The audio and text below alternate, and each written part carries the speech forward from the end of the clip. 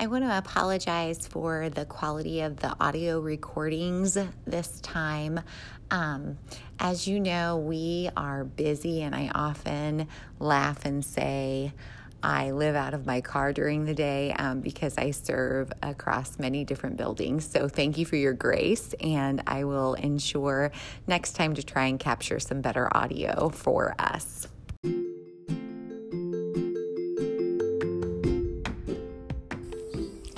Hi, everyone. This is Coach Cook Cogitates, a podcast devoted to deep thinking about coaching, conversations, and everything else related to educational practice. I'm your host, Janet Cook.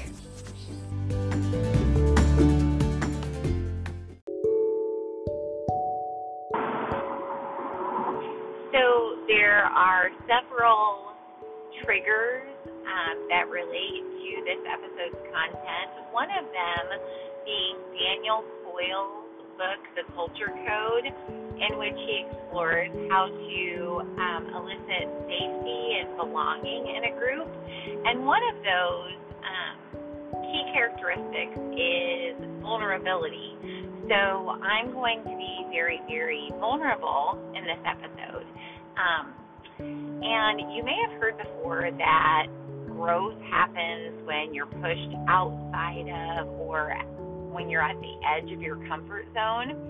So here's the brief story behind this. I regularly visit with a counselor. I think it's healthy. I think it helps. As educators, we know the stress of just our professional life can really have an impact on our mental well-being and social well-being. So I have an ongoing standing appointment with Jen, and I also am a person who has experienced trauma, and those of you that are familiar with the ACEs study, Adverse Childhood Experiences, I had quite a few, and so I'm a child of trauma, and so healing the wounds from that has been just part of my life story. So anyway, last week, my counselor encouraged me to do something that was not only emotionally uncomfortable, but also, while I was engaged in this exercise this morning, it was physically uncomfortable. And here's what it was. Write a letter to your childhood self, the inner child that's within you, from your adult perspective. So I was writing with my non-dominant hand to little Janet. And while I was engaged in this exercise, as usual, I thought about the coaching that we do and how pushing our coaching partners or offering options that might put them outside of their comfort zone might support their growth. So in this episode, I'm going to explore a few options for that based on my own experience.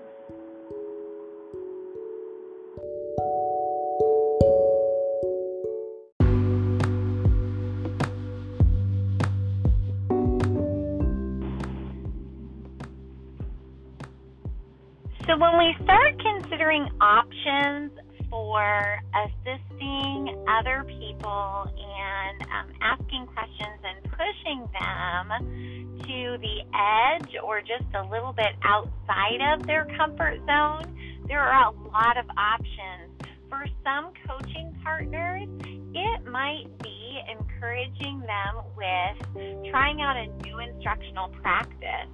And also recognizing that with any new instructional strategy, there's going to be an implementation dip. And so they're going to experience some struggle.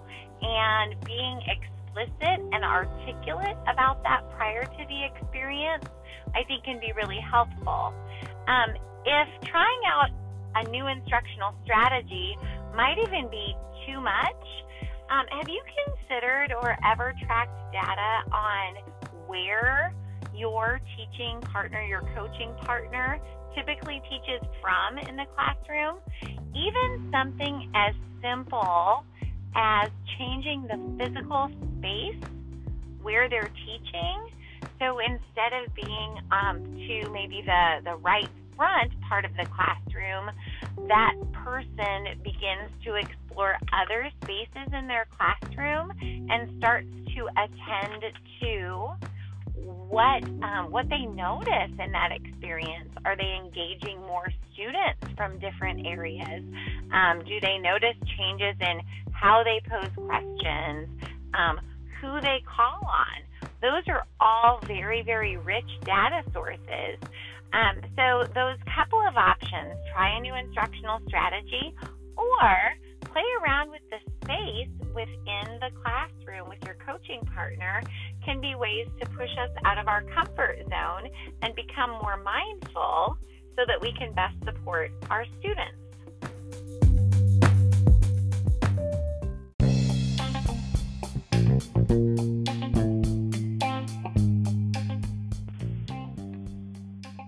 So you know that I believe that reciprocity is one of the cornerstones of effective coaching. Jim Knight uses it as one of the indicators of a healthy coaching partnership.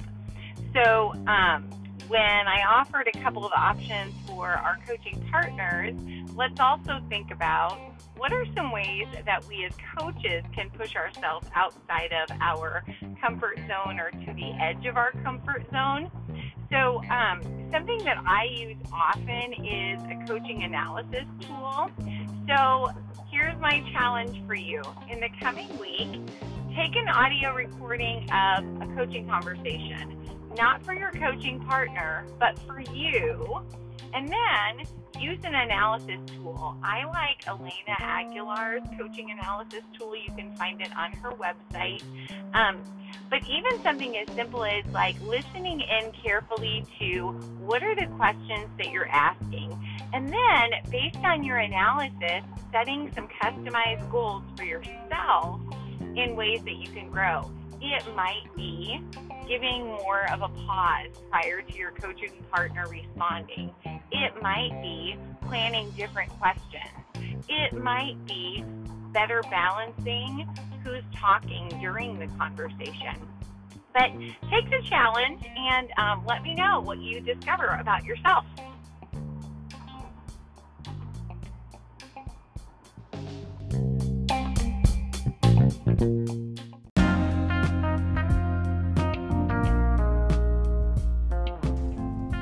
All right, you guys, I wish you a successful week of coaching. Thank you for joining me today. As always, I love to hear from you and topics that you'd like to think about and process in future episodes. You can find me on Twitter and Instagram. And until next time, keep cogitating.